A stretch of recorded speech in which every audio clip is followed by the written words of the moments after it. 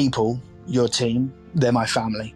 I've always had that belief. I have a little saying in my team, it's one team, one dream. And the success that a restaurant, achieves is not off one person's back. It's off everyone's back that works in that restaurant. This is the Deep in the Weeds podcast. I'm Anthony Huckstep. 3 Michelin stars.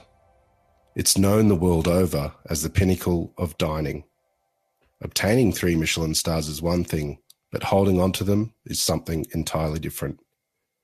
After a year where the global pandemic rocked the restaurant industry to its core, what importance will be placed on these accolades? And what impact will the events of 2020 have on the finer end of dining? Matt Abay is the chef patron of Restaurant Gordon Ramsay in London. Matt, how are you going? Yeah, very well, thank you. How are you? Good. Thanks for joining us. You've had a hell of a year, but you've had some good news in the last week. How does that feel, receiving that sort of accolade given the year that we've had? It's an amazing sense of achievement. Obviously, given the year that the world has gone through, and the difficulties and the adversities we've had to overcome.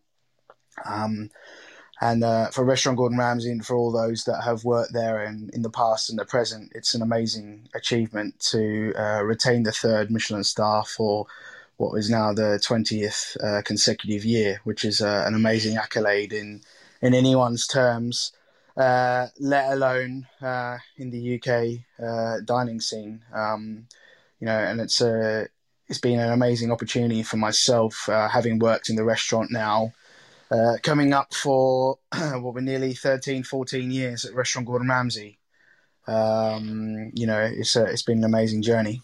What sort of pressures are involved in holding on to something like that? Does it cross your mind as you're working every day? Is it something that you always aim for?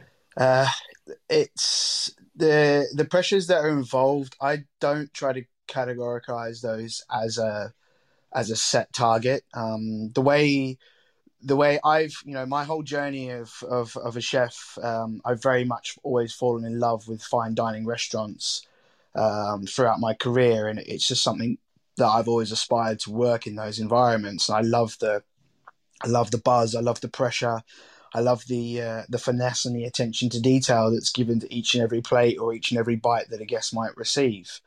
And as I tell my guys in the kitchen every day, we have the Michelin plaque that they award us each year. We have it proudly placed in the kitchen on the other side of the pass. That whilst we're on the pass working, we can kind of, it's there and we can look at it. I always tell my guys that we don't work for the plaque. The plaque is the reward of the hard work that we put in. It's the level of what we work to and how we work every day and that's the goals. That's the way that we work, and that's just a reward for achieving what we do on a day in day out basis. And it's a massive team effort. In the restaurant, we're a 45 seat restaurant and we employ 40 members of staff. So that's 20 of those are in the kitchen. And it's a very it's a small space, a very small, intimate dining space. Obviously, it's a restaurant in the heart of Chelsea and London, and square meterage we're not blessed with. Let's put it that way. So every little nook and cranny is used in that place to its best ability. And you're cramming. At any one time, we're roughly got around about 30, 35 staff within the building operating, working together. So. It's a small, compact space, but it's very, very rewarding. And the upside of having that lovely, small, unique, intimate space is it allows us to always feel like we're always overseeing it. It's always easy to see that nothing gets hidden. There's no station around the corner, or there's no chefs around the corner or in another room that you can't kind of oversee and make sure everything's coming out to how it should be. So. It creates a great team dynamic. Australia has been somewhat sheltered from the pandemic compared to other countries, and particularly like England and across the UK. What's it been like for the last year, especially for a restaurant that's at the finer end? It's not something that you can just switch to takeaway. What sort of impact has that had on sort of your role in the business over the last year? Well, obviously, with the when we hit the first lockdown, it kind of well, we had a feeling it was coming because it wasn't like a literally super sudden moment in time.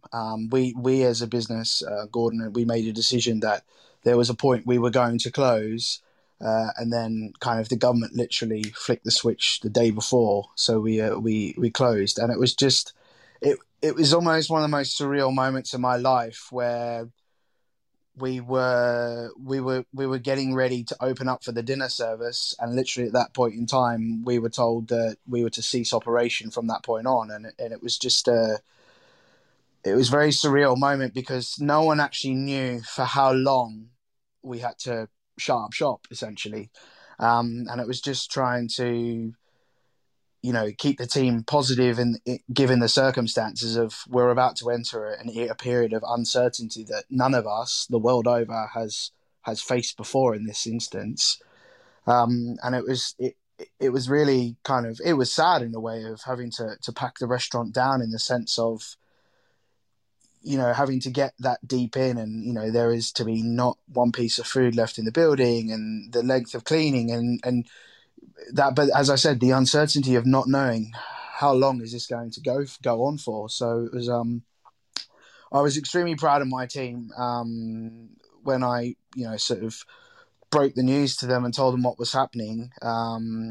We completely gutted the kitchen and the front of house and packed it up and left it in a state that I was very happy with. And they did it within about 5 hours. And it was the bit that really caught me at the end was, the front of house where we're in now. We've got a little downstairs sort of kitchen area where our fridges and freezers are, and the front of house we're in there with the chefs mucking in, kind of helping us get them all cleaned out, and then we said goodbye to everyone, but it was a very awkward kind of goodbye, see you soon moment. And it was literally just myself and my chefs left in the kitchen. And, I tried to give them all I had a little chat with all of them and just said that, obviously we're here, I'm here for them, and we don't know what we're going through. Obviously, none of us really know what we're about to go through. So, if anyone ever needed anything, just reach out. And I was like, so I finished up my talk with the guys, and wished them all the best, and said we'll be in touch. And there was this like very weird air of linger. Like, I mean, after every day, every service, every evening, when I say goodbye to the team and they go home, they're out the door in they're out the door in seconds. But this time, they were just kind of everyone. We were all just stood in silence for about 2 minutes, just kind of with our knives in our hand and not really knowing what was about to unravel, I guess. And I mean, for us, I guess in a sense, it was it was it was nearly 4 months the first lockdown went through, and I spent a lot of time, recipe writing and I guess forecasting for the business under scenario A, B, C, D, every scenario we could possibly imagine, and trying to figure out how we would, when we got the green light to go again, what the plan was essentially. And I made every plan tried to make as many plans for every scenario, and obviously stay in touch with the team throughout. The great thing, well, I mean, not the great thing, but I guess an upside for us during that period of time is that it was the summer over here. And it was, I mean, London is an amazing place, but London in the summer is something to be cherished, in the sense of people's moods and their demeanor is something so different. But yeah, I think that summertime I just spent a lot of time reading, doing a bit of research myself. A lot of suppliers were very generous in trying to support the industry with sending out little bits and pieces to chefs, and trying to keep us going or keep us inspired, and that, which was really nice. But I ultimately turned my hand during the first lockdown.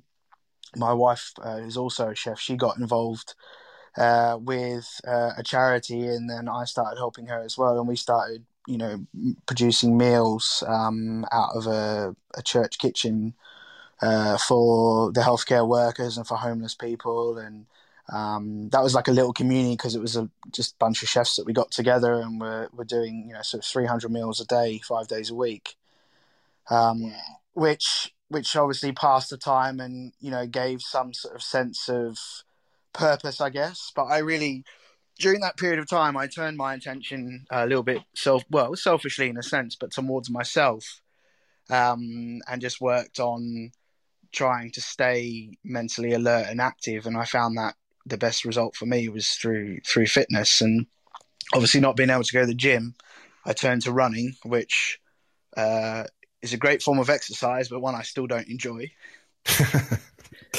But yeah, I used to just sort of go and run 5 kilometers every day.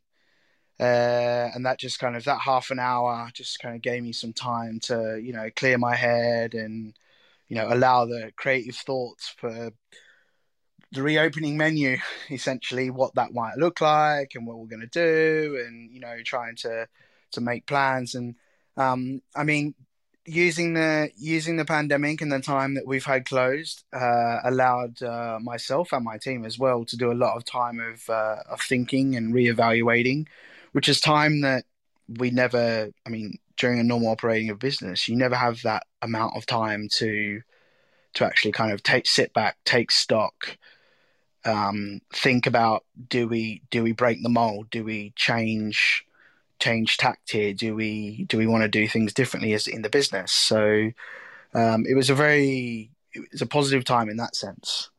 Evaluating my approach with the team and how we were going to do things moving forward. And it was a big change when we reopened, and we obviously had to change our business plan slightly. In the beginning, we opened a few less services because obviously we were uncertainty regarding demand and how the industry was going to pick itself up again.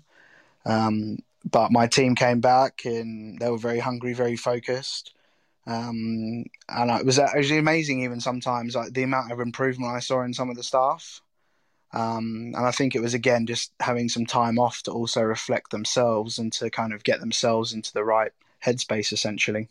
You said earlier that you spent some time writing recipes and rethinking and reevaluating what you want to do in the restaurant. And Gordon Ramsay is arguably the most well-known chef on the planet. What's the role that he plays with you in regards to what that restaurant delivers on the floor and in the kitchen? My relationship with Gordon in the restaurant, having worked, I've worked with Gordon since 2007 when I started with him, joined the team at Claridge's, and my role with Gordon in the last sort of 7 years has turned to a lot more of a mentorship, but also a great friendship. And when we talk about the business, we talk about the business together and the ideas. I'm very fortunate, obviously, he allows me to construct the menu as I wish. And, he tries things and he gives his feedback. But when he gives his feedback, positive or negative, it's never to be taken as, because I've now told you that this is not what I would do, it means you have to change it. It's allowed to, he still allows me to then take the final decision, essentially. And the way that we always work together and discussions, like I might have an idea and then he has a counter idea or a variation of that, which then gives me more food for thought for my idea and process. And at the end of the day, it's very much a collective, the way we operate and work, in the sense of, he trusts me on the team that I require, and, I explain a lot of those things to him. And, obviously the way that we work and function, he very much allows me to act freely. But he knows that at the same time I'm going to act respectfully, and, we share the same vision and the same goals for the restaurant. So, It's an amazing opportunity. It's almost, I get to almost run this restaurant as if it's my own, but I've got this amazing level of support next to me he will never, with Gordon, the best part with Gordon is that he will never not let you fall, but he will try to steer you or guide you throughout the process. And if there's ever moments where you do fall or you have a problem, he's there to kind of help you, give you the tools to recover or to make the next decision, and how that obviously impacts and that, and obviously, he has a big, large influence on my, professional life, and helping me, make the right decisions at certain times and to guide me. And as I said, like, it's very much this, it's almost having that second opinion, and sometimes supporting my justified decision, or then sometimes contradicting it, and then allowing me to then evolve that idea further. Or, sometimes you just need to go back to the drawing board and relook at the whatever it is you're trying to achieve, whether it be a new dish, or you want to update the service, or you want to change the, everything in a business obviously has, a positive and negative ramification. So it's all about how you garner that journey, I guess. Can you give us a sense of what Matt Abay is on the plate? Perhaps a dish that has come out of this time to reflect and think about your food again. Is there a dish that you're particularly proud of at the moment that you've created recently? I mean, I wouldn't say there's necessarily one specific dish, but what I have noticed is that my style of food, I've become, obviously, as I've grown as a chef, you grow with confidence, and when you have that higher level of confidence, I feel that you then can almost allow the food to very much simplify itself, and allow products to sing to the guest and on the palate, in the sense of, I think I absolutely adore veal sweetbreads, and so we've got a lovely roasted veal sweetbread on the menu, which I then sort of change the garnish seasonally to accompany that, and it's always very, it's just it's just a lovely roasted glazed sweetbread on the plate with, say for instance, if it's spring garnish or spring and summer, I might have some crushed peas and broad beans with like baby radishes and some little artichokes, and then just some lovely little fine herbs and some spring flowers there that would obviously give a lovely fresh impact of flavour. And then we serve that with a light veal sauce, which has been finished with a malt extract, and then some pickled mustard seeds to once again bring through some lovely high levels of acidity to kind of keep what essentially could be a heavy piece of product, a protein, and makes it very light and very fresh. And I always look for that balance on the plate. I am absolutely addicted to acidity, whether it be through the vinegars or citrus, or trying to create that harmony and balance in all my dishes is something I really love. And using all pickles or ferments or things like that create that kind of lightness on the palate, obviously to go through a menu, whether it be a la carte or tasting. You've spent the greater portion of your career in the UK, but it's hard to tell from the accent, but you are from Australia. Can you take us back to when you first got interested in food and how you got into the industry? Food, growing up in Australia, I guess, having barbecues and entertaining and having people over was always a very big part of my family life as a kid. And I think my mum, she had her little repertoire, as I think most mums do, and kind of have that little fortnight rotation of the classics of the house, I guess. But we always, as a family, we did love to entertain and have people over. And I was very fortunate that my parents, encouraged us to try new things and to, my mum was very much, she liked to make things rather than always buy them, things out of a packet essentially, or things like that. So it was very much through those moments in time. And I think also too, my grandparents, they both travelled quite a lot in the later years of their life, and obviously garnered a lot of experience around the world and trying different things. And Australia is such an amazing multicultural country with so many different cultures bringing their cuisines to the world. Um, it was always such a lovely melting pot of different things to try and taste all the time, whether it be, you know, Chinese food, Malaysian, Sri Lankan, Indian. We had such, Greek, Turkish. There was always such an amazing amount of different things to try eat as a kid. And I think, yeah, my as a child, my whole my dream was, thought maybe I'll be a chef one day when I grow up. Or my other passion was I was sort of, very much considered about being in the defence forces. And when I look back at that now, I think it was the fact that I do love a sense of purpose and a sense of discipline, which is something I definitely find within the kitchen. We have a hierarchy, but there is a structure and there's an order into which we deliver everything each day, and we do certain tasks at certain times of the day, which gives a lovely level of basis and standard for everyone to operate from. And as a kid growing up, when I was doing my high school certificate, I chose hospitality as a subject, and part of that, to gain that certificate, I had to go out into the real world and do some work experience. And due to my surname, I was first off the list, and very early out of the year, I think it was about the March time, I actually went and did my work placement in my first year of year 11. And jokingly, I said to my mum on the first day when she picked me up, I was like, "Oh, I love this. It's amazing. The chef's going to give me a job." And my mum, as all mum, positively laughed and like, "Yeah, sure, son, no worries."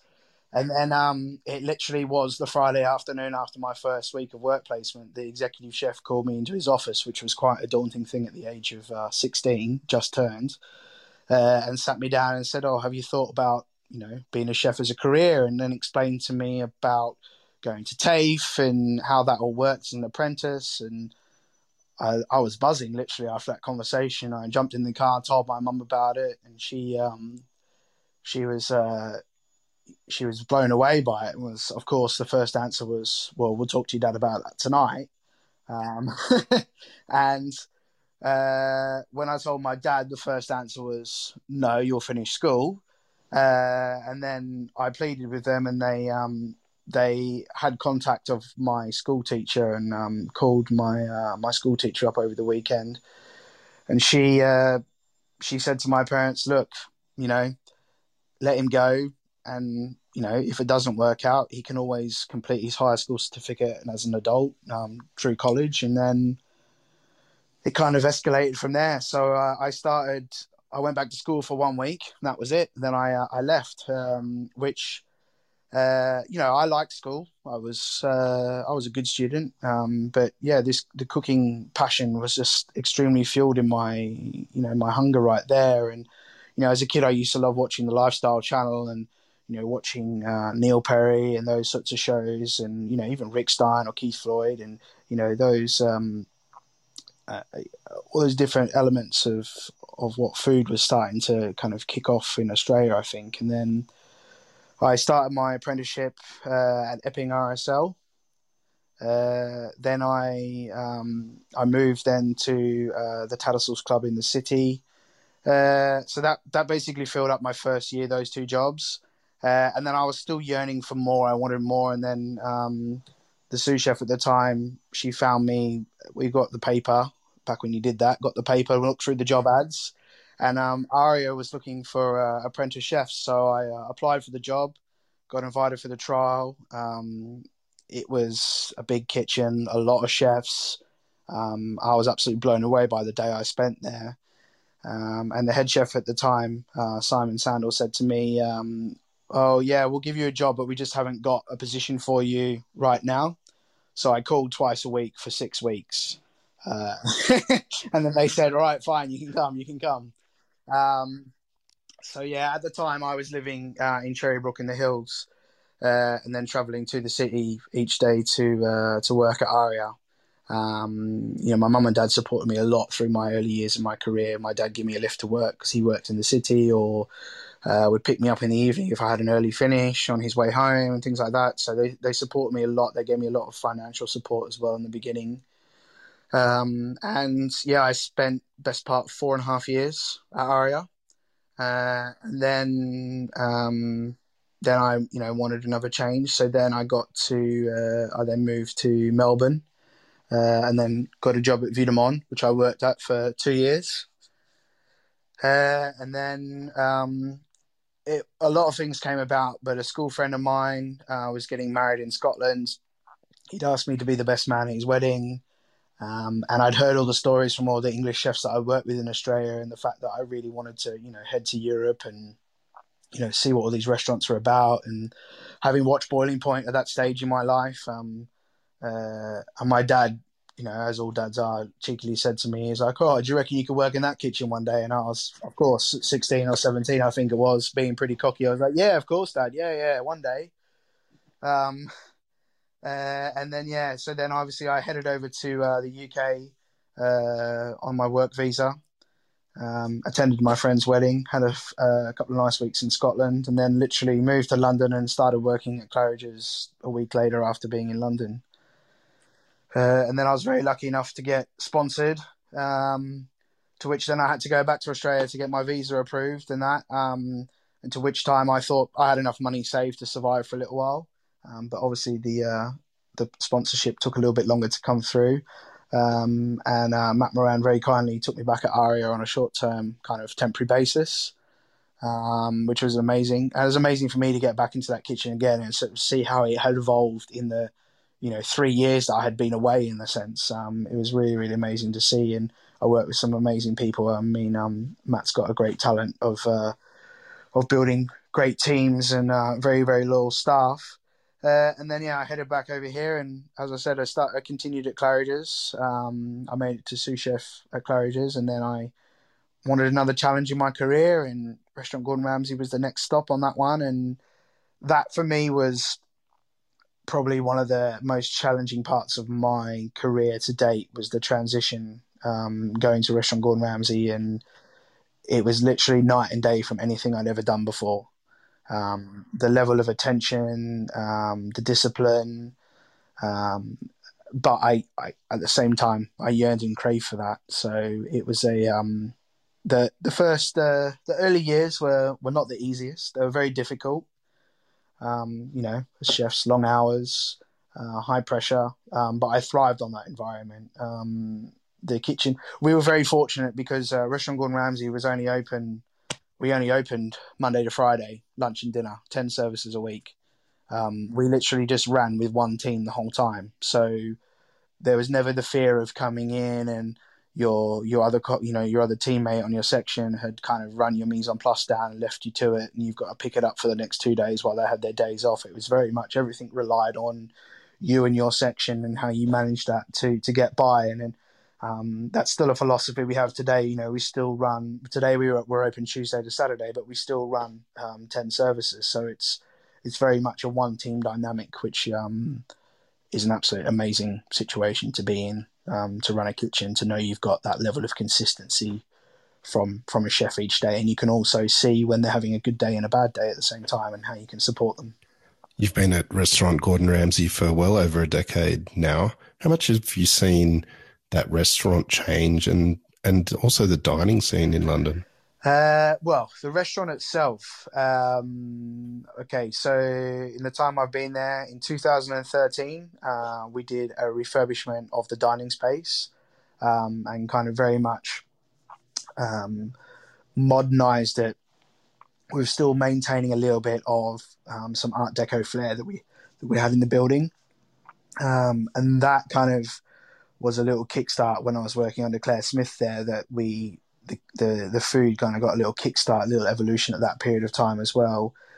And then, Claire left in April 2016, and, it was all upon my shoulders at that point.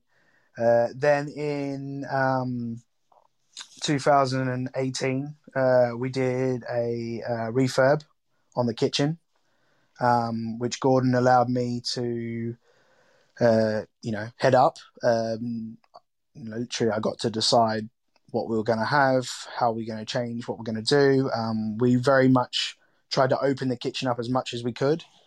We couldn't move the walls as much as I wish we were able to, but we couldn't move the walls. But he very much just allowed me to create the space as to how I thought would best work in that environment. And basically what we tried to do was just open up the kitchen as much as possible. There was nothing on the stove above hip height, so we could all see each other. It was made for a lot easier communication.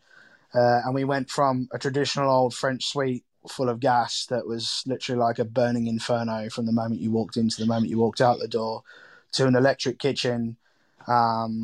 But we, not induction, but we went to like in electric planches and that. So we've still got the heat and the power that we had from the gas to cook on. But it obviously is a lot more efficient heating and cooling down them. And we got air conditioning in the kitchen, which was which was a dream, to say the least. But yeah, I mean, the evolution of the restaurant never stands still. It's constantly evolving. It might be large things, it might be small things, but there's never a moment where we're stopped standing still. As I said, we did the refurb in the front of house in 2013.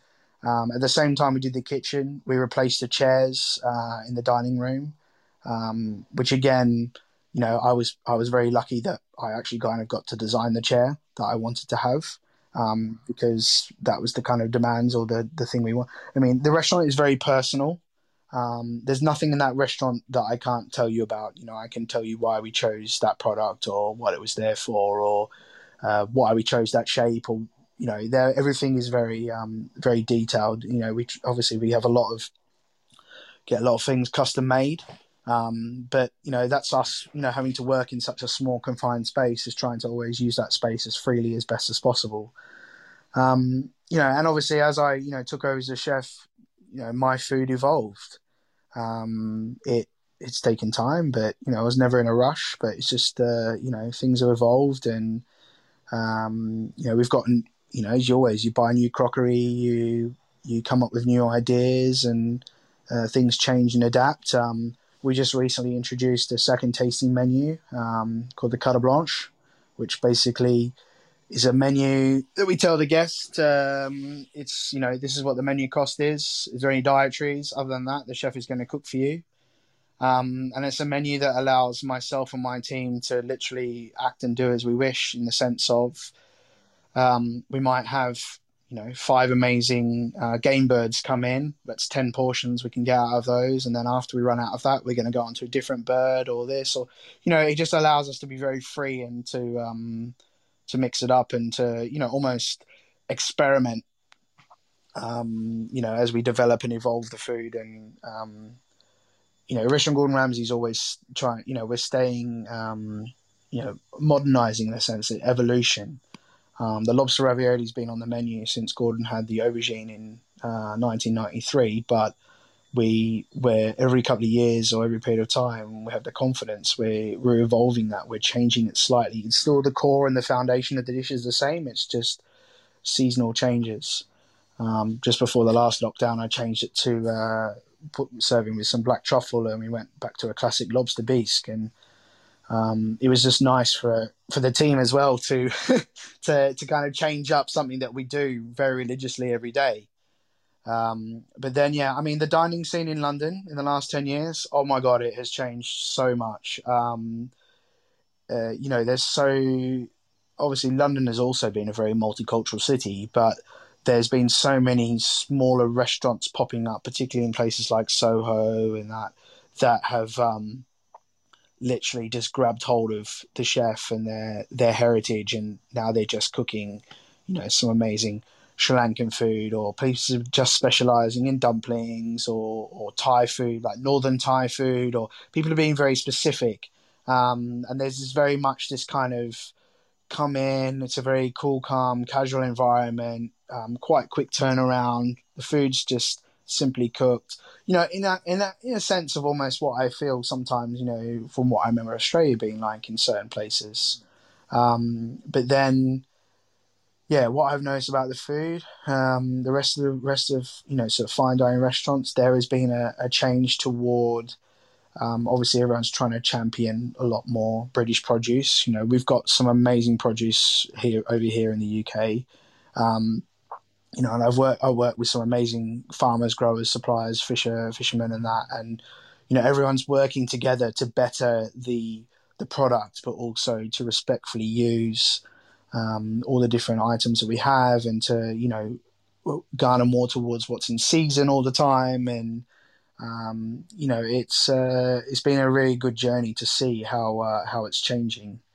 You know, I work with so many different suppliers, you know, and it's very much a fun time when you get to, you know, work with, you know, that farmer or the fisherman or the butcher or the, you know, anyone like that, and actually understand why your product is like this today and that yesterday, or what would make it better in the future for all of us, in a sense. And it's been a very exciting journey. This period of time has been one to reflect and change things. What's important to you moving forward, both as a chef and also as a person? Well, to me, moving forward is that I think the, you know, people, your team, they're my family. You know, I've always had that belief. You know, I have a little saying in my team: it's one team, one dream, and it's very much, you know, we are the success that a restaurant, you know, achieves is not off one person's back; it's off everyone's back that works in that restaurant, from the, you know, the kitchen porter to the maitre d' to the chef to the commie to the runner to someone that polishes the glasses. Every person, you know, including our suppliers and, you know, the people that work, the extended family of a restaurant, is a massive, you know, what one restaurant supports is a massive part of the community. You know, and those relationships are always key, I feel. And you know, I think that's it's always a very important aspect to maintain with people all the time. And I think it's from this situation that we've all been in, it's really opened my eyes to not always thinking about what I could change, but it's just about keeping that level of awareness of considering that, you know, obviously anything is possible. And I think this situation, you know, the pandemic that everyone has been put in, has created every business to think and evolve and having to pivot or adapt what they're doing or what they're offering. And it's allowed us to actually, you know, question the norm, which I think is you know, has been a real positive outcome on this side of it. So. Well, Matt, congratulations on 3 stars Michelin. Again, 20 years is just extraordinary. And we really loved having you on Deep in the Weeds today. Please keep in touch, and we'll talk again soon. All right. Thank you very much, Anthony. It's been a pleasure. And I hope, you know, as I said, 2021, I hope everyone recovers and we can all get back to doing what we love to do every day. This is the Deep in the Weeds podcast. I'm Anthony Huckstead. Stay tuned as we share the stories of Australia's hospo community, suppliers and producers in search of hope during this pandemic. Special thanks to executive producer Rob Locke for making this all happen. Follow us on Instagram at Deep in the Weeds Podcast, or email us at podcast@deepintheweeds.com.au. Stay safe and be well.